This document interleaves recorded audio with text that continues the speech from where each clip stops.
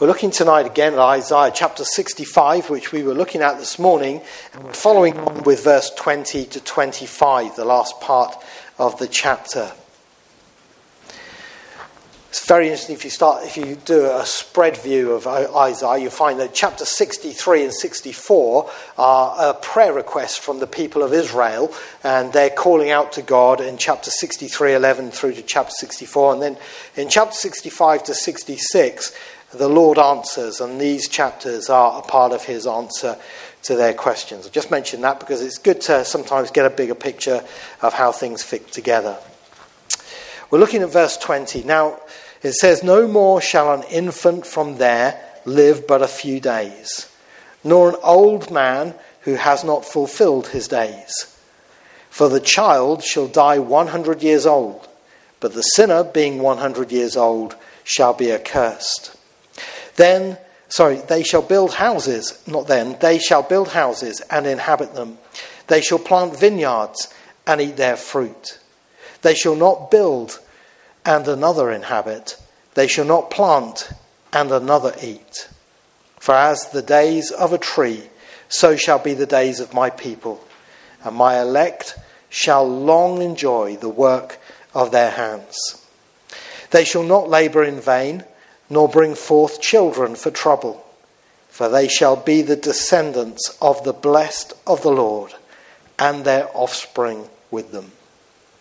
It shall come to pass that before they call, I will answer, and while they are still speaking, I will hear. The wolf and the lamb shall feed together. The lion shall eat straw like the ox, and dust shall be the serpent's food.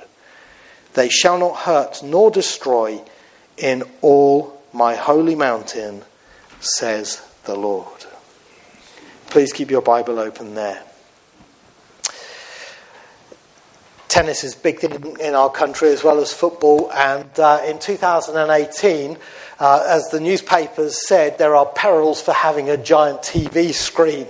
And someone in London who had a super-sized screen, these ones that are almost like mini cinemas, found outside his house he had hundreds of people were looking in through his window watching the match. It seems like there's nothing like getting the big picture, is there? And that's true when it comes to Bible prophecy as well. We need sometimes to get the big picture of things. And it's amazing how Scripture gives light to Scripture to help us do this. What we saw earlier on in our readings in Revelation 20 helped us to set the kingdom of our Lord Jesus Christ, the 1,000-year reign of Christ after his second coming, when he comes back to earth, into its context. But we come to Isaiah 65 and we get more details, as we do in the Old Testament prophets, about what that kingdom will be like. And I think it's a helpful study for us to take these things in and look at what the Bible says. We're expecting a coronation next week. I've got to be honest with you, I've lost all excitement and interest and hope in it with what we've heard in the news today. I feel grieved. But I know that beyond that, the true king is coming. And we're looking forward to his coronation and his second coming. When you play a game of drafts and you get your player to the other side, you say to your opponent, crown him. God's going to bring his son into the world. You say, crown him with many crowns. Crown him. He's the winner. He's the victor. And he is coming back. And the olden days used to see people walking around with placards up saying, the end is nigh. Actually, the truth is the beginning is nigh. Because we're just only, perhaps, I don't know, I can't say this, I don't want to be accused of date setting, but if the Lord was to come tonight, we're only 7 years away from this 1,000-year reign of Christ. It's not very long, is it? Potentially. So what is going to happen? Well, if we look in the Scriptures, we see that one day in the future, the Lord Jesus is going to come for his church. This is not the second coming, this is the rapture. This is what Jesus said, if I go away and prepare a place for you, I will come again and take you to be with me. that place which he's prepared for us in heaven. That's where he comes and takes us out of the world to be with him in heaven. 1 Thessalonians 4, the Lord will come down and he'll speak, and the dead will rise and return with Christ, and we who are remaining will be caught up to meet him in the air. That's the rapture of the church, and that could happen at any time. It could happen tonight. We could hear a trumpet blow, and that would be fine with me. I would be happy to go. But then after that, there will come 7 years of trouble on the earth. Now, we talked about this in the Daniel prophecy recently, and this is what Revelation's bulk of chapters is about, the 7-year tribulation. Tribulation means big trouble, and that's what's coming on this earth in the future, big trouble.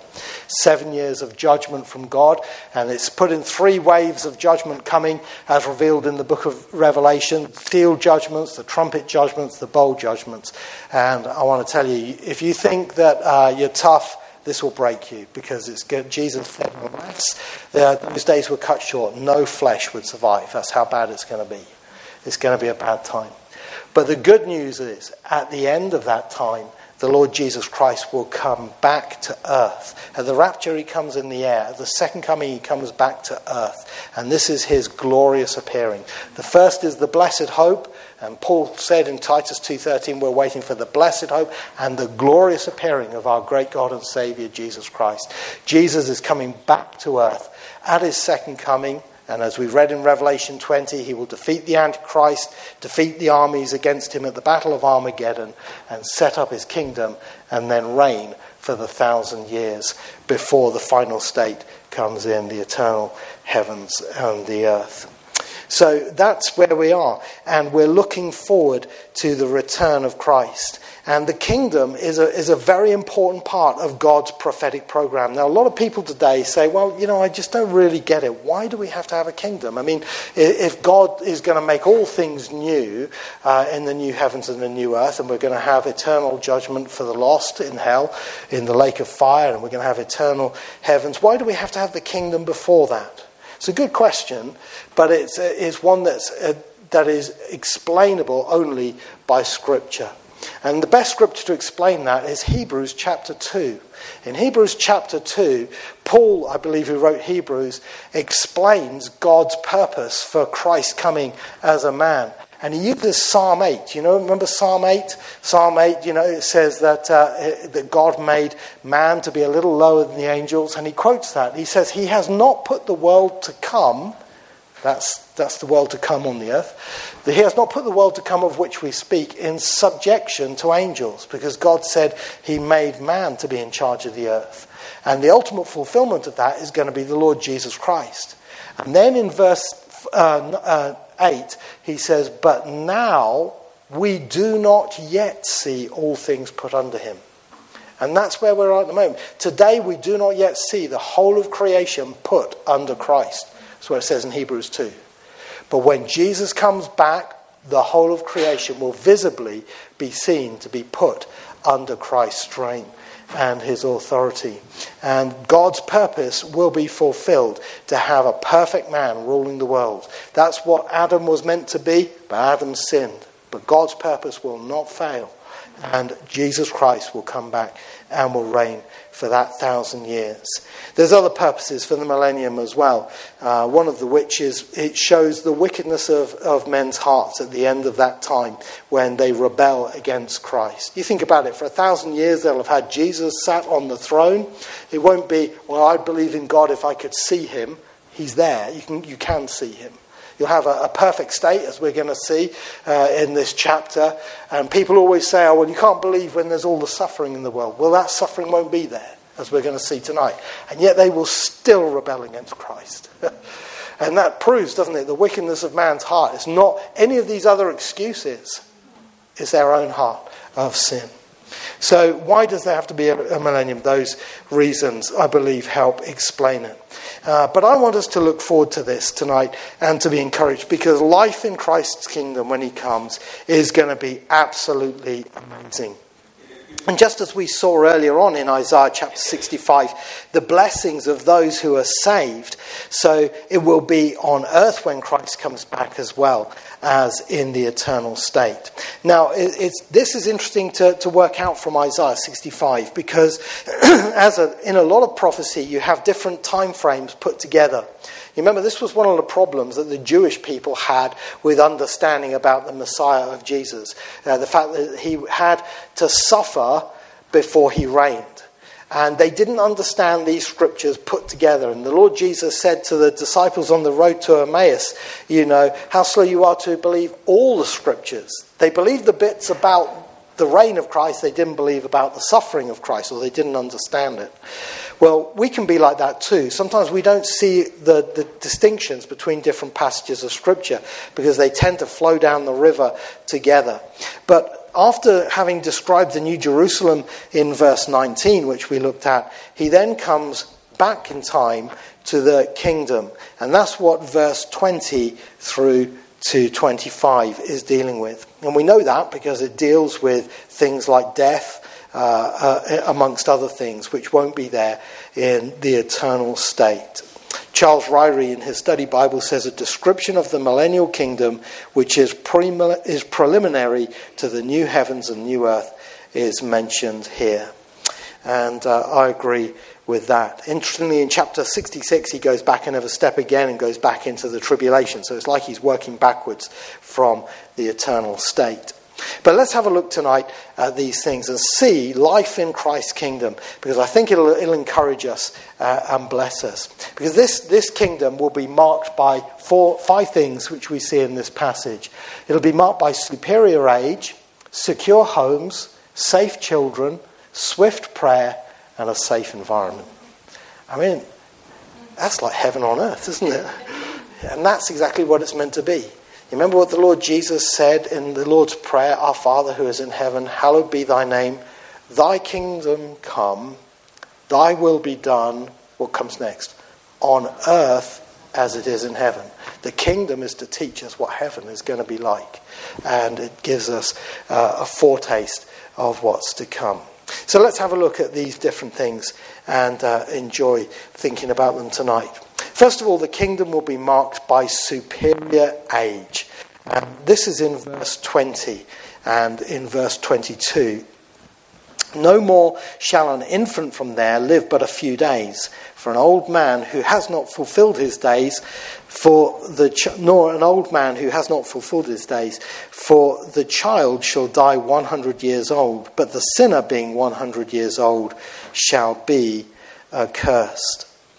Now, what this is talking about here is the fact that in the millennium, the people who have come through the tribulation, who are Christians, and there will be people saved during the tribulation after the rapture has happened, when the witnesses are preaching on the earth and the 144,000 are ministering on the earth, there will be people saved in that time, praise God.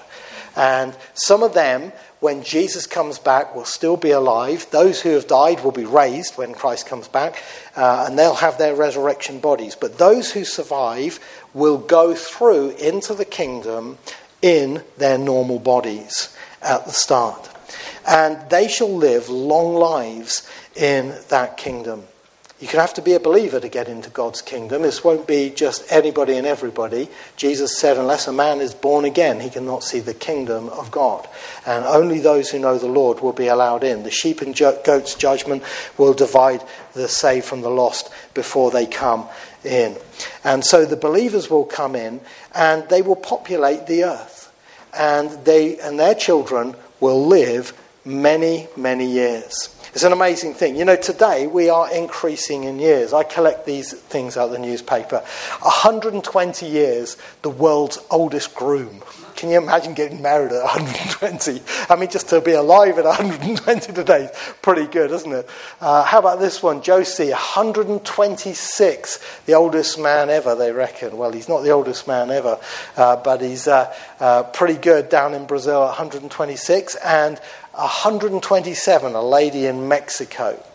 And that's pretty good going, isn't it, by today's standards. And, you know, by today, as a result of medication and understanding in science, People are living longer. I found some interesting reports in science magazines and in the newspapers about how science is now helping us in the study of genes, and we're working out what causes deterioration and corruption. And tests in mice have enabled 30 times longer lifestyle time in a mouse. So when they put that into the life of a person, they think, they'll be able to help people to live longer, which is quite interesting. There's some interesting prophetic things about that.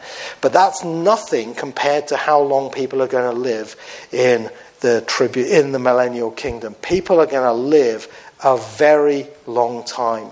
In fact, it'll be so much so that if you don't reach 100 years, you'll be counted as a sinner. Somebody will be assumed that you've been under God's judgment. And a person who dies 100 years old will be considered a child. There will be capital punishment in the kingdom for any any of the children of those who come into the kingdom who are not saved and who rebel, and they perpetually commit crimes against Christ. Then after they reach the 100 years, I guess, there will be capital punishment. But the point is this: 100 years, today that's like old age, but in the kingdom that's going to be like nothing. That's going to be like childhood.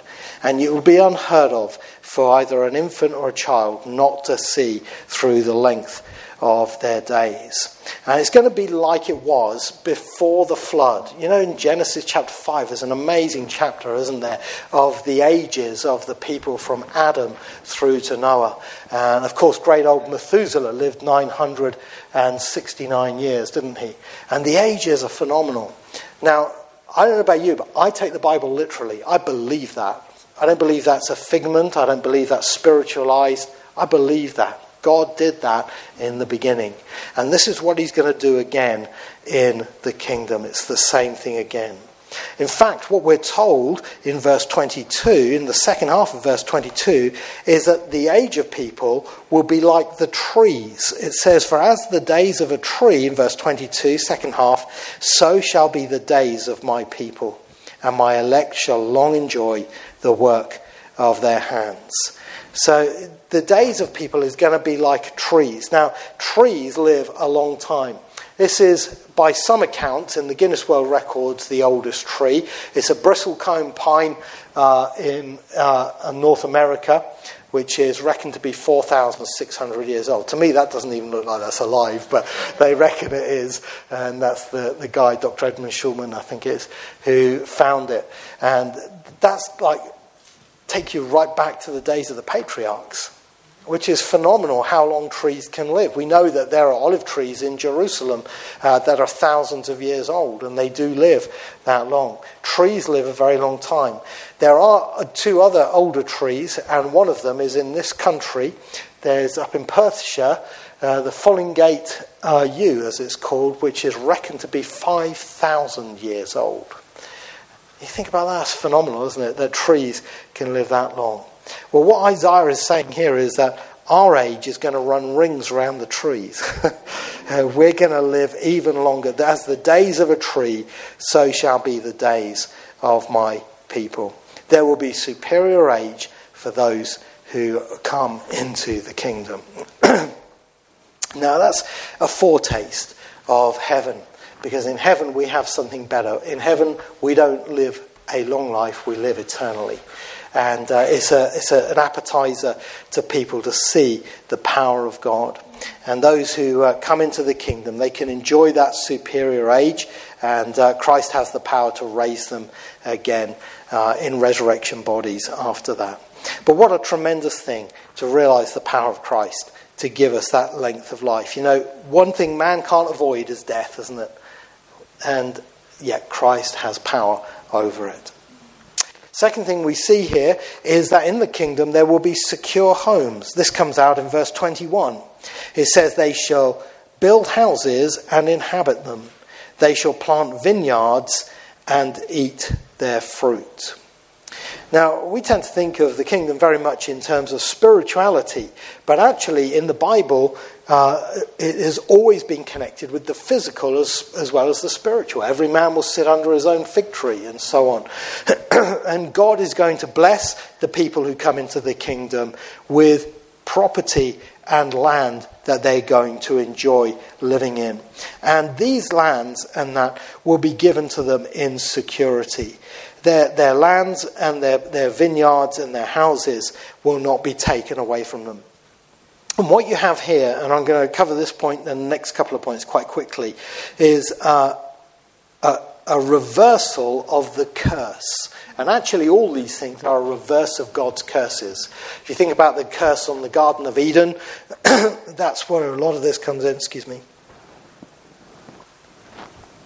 And the Lord will reverse a lot of that when he comes back. But this is a reversal of the curse in the Mosaic covenant as well. In Deuteronomy 28 and verse 30, the Lord told the children of Israel that if they went away from him, in verse 30 he said, you shall build a house, but you shall not dwell in it. You shall plant a vineyard, but you shall not gather its grapes. Well, here we have the reversal of that in Christ's kingdom. They shall build houses and inhabit them. They shall plant vineyards and eat their fruit. And I have to say, when we think about the state of our world today, security-wise, what an encouraging thought that is. That your land, your home, will be safe under Christ's rule and no one will take it from you. That's a statement in today's wicked world. Add on to that the next blessing, which is safe children, in verse 23. They shall not labour in vain, nor bring forth children for trouble, for they shall be the descendants of the blessed of the Lord, and their offspring with them. Now, again, this verse is speaking about the prosperity of health and safety in the kingdom when Christ reigns. And it tells us here that children will not be taken away from those who have them. They shall not labour in vain. It's a terribly hard thing, isn't it, when somebody loses a child? It's probably the biggest pain, I think, imaginable. And yet it won't happen in the kingdom. They won't bring forth children for trouble and them being taken away. And bear in mind, Isaiah is saying this to a people who were under judgment and their children were going to be taken away. He was saying this to the people of Judah who were going to be carried away captive, and their children were going to be taken away from them. But when Christ's kingdom, their descendants of the blessed of the Lord, that's those who are saved, and their offspring with them shall be safe. And that's again a reversal of the curse. Deuteronomy 28 verse 39 said, you shall plant vineyards and tend them, but you shall neither drink of the wine. Wrong verse. Verse 41, he says, you shall beget sons and daughters, but they shall not be yours, for they shall go into captivity. That's what's going to happen and under God's judgment. But the Lord reverses that curse at his second coming. This really touches my heart. Some people say to me sometimes, what's it like being a pastor, being up on that side of the pulpit? Do you want to know what it's like? Okay, this is what the view from the pulpit is like. It's like this. Okay? I've kept that picture for years. But you know what it tells me? Not only a lot of faces, a lot of fragile people. And that's what we are, isn't it? We're fragile people. Sorry, I keep quoting Bob Dylan songs, but one of Bob Dylan's songs is called Lord, Protect My Child. And there isn't a parent in this room who doesn't pray that. Lord, protect my child. Well, in the kingdom, they won't need to pray that because they will be kept safe. And that's a glorious thing to look forward to, isn't it? And then, fourthly, we see in the reign of Christ, there will be swift prayer. And this is very interesting. Verse 24, it says, it shall come to pass that before they call, I will answer. And while they are still speaking, I will hear. Let me tell you about a godly monarch, shall I? This is Queen Wilhelmina of the Netherlands. She was a Christian. One time she went to inspect her troops, She wasn't interested in how good they were in battle. Do you know what? She stood before them and asked all her troops, how many of you pray? Wish we had a king like that, don't you? How many of you pray? And hardly any of the men prayed, but one or two testified that they did. And she encouraged them to be people of prayer. She said, nothing can be done more for our nation to be people of prayer. And what a wonderful testimony that is. And you know, prayer is the Christian's native breath, isn't it? We call on the Lord continually. But we have to be honest, in this day and age, one of the things that we struggle with is the fact that so often it seems like our prayers go unanswered. We call on the Lord for things, we pray for things that are dear to our hearts, and yet it seems like the heavens are made of brass sometimes. How many times in this church have we prayed for revival, souls to be saved, for these pews to be filled? You know, and we keep praying it, and we keep praying it, and we keep praying it. And sometimes the struggle is that it feels like, you know, that prayer isn't getting through. Well, in the kingdom, it's going to be totally the opposite. In the kingdom, God says this, it shall come to pass that before they call, I will answer. And by the way, this is the context of that verse. I often hear that verse quoted, but in its context, it's where it's true. In the kingdom, God says, before they call, I will answer. And while they're still speaking, I will hear. So you'll be praying about things and bang, it's happened.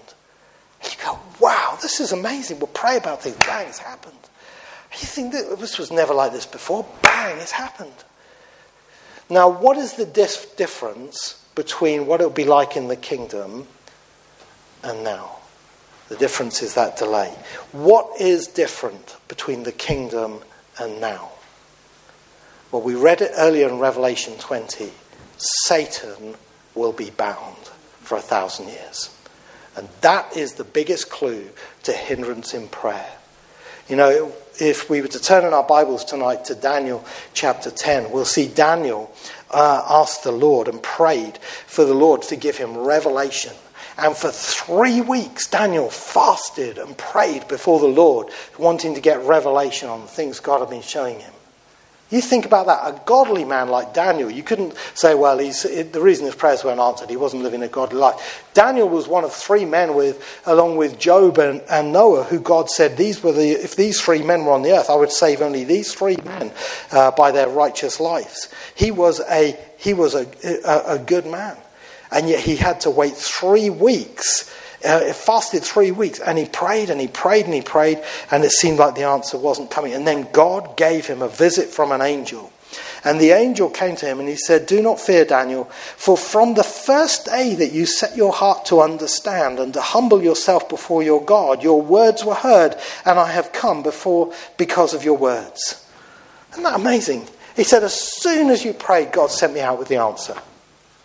So it wasn't that God had delayed. So why had it taken so long for the answer to come through? Verse 13, he says, but the prince of the kingdom of Persia withstood me 21 days, 3 weeks.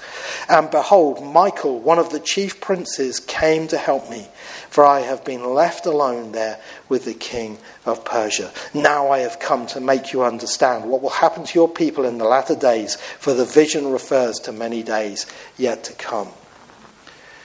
That's the difference. We're living in a day and age where the devil and spiritual powers are still active, and it often is one of the causes to the hindrance of prayer. And I just want to show you the difference, what it would be like in the kingdom, because I think it sheds light on our situation now today. So remember what one old Puritan said, God's delays aren't always God's denials. Sometimes God means us to persevere in prayer like Daniel did, because this is the age we're living in. And we need to be steadfast in prayer. But what a difference it will be in the kingdom where they have those swift, sudden answers. It'll prove what the Lord Jesus Christ said in Matthew chapter 6, verse 7 and 8. He said, and when you pray, do not use vain repetitions as the heathen do, for they think that they will be heard for their many words. Therefore, do not be like them, for your Father knows the things that you have need of before you ask him. It'll prove that point. And it'll be a testimony to God's goodness. Finally, we see here in the kingdom there will be a safe environment. And this is what verse 25 says. The wolf and the lamb shall feed together. The lion shall eat straw like the ox. And dust shall be the serpent's food.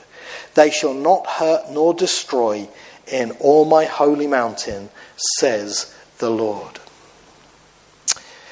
Found an interesting story in one of my favourite magazines, Reader's Digest, about a Bengali fisherman. And this man who was catching some shrimps for a meal, he was sat on the edge of his boat, dangling his feet in the water, and he was catching some shrimps, and he decided to get down into the water to go and improve his fishing, and he got down into the mud. And as soon as he got down into the mud, a tiger appeared and jumped him and attacked him. And it was trying to drag him out of the mud into the grass to go and obviously kill him. But because he was in such deep mud, he used that as a weight to try and stop the tiger being able to pull him out. And he made it difficult. The tiger did get him to shore, but the tiger gave up the fight. And this man survived a brutal tiger attack, one of the few people who did. And it was a great comfort to him, because his own father had been killed by a tiger attack in the same area. And you can see there his wounds on the back of his shoulder where the tiger had attacked him. Well, that's the world we're living in. And for many people, wild animals like that are a great reality and a fearful reality. But in the kingdom of our Lord Jesus Christ, nature itself will be brought under his sovereign power to yield and to become gentle again. It'll be a reversal of the curse that God put on the earth in the days of Adam.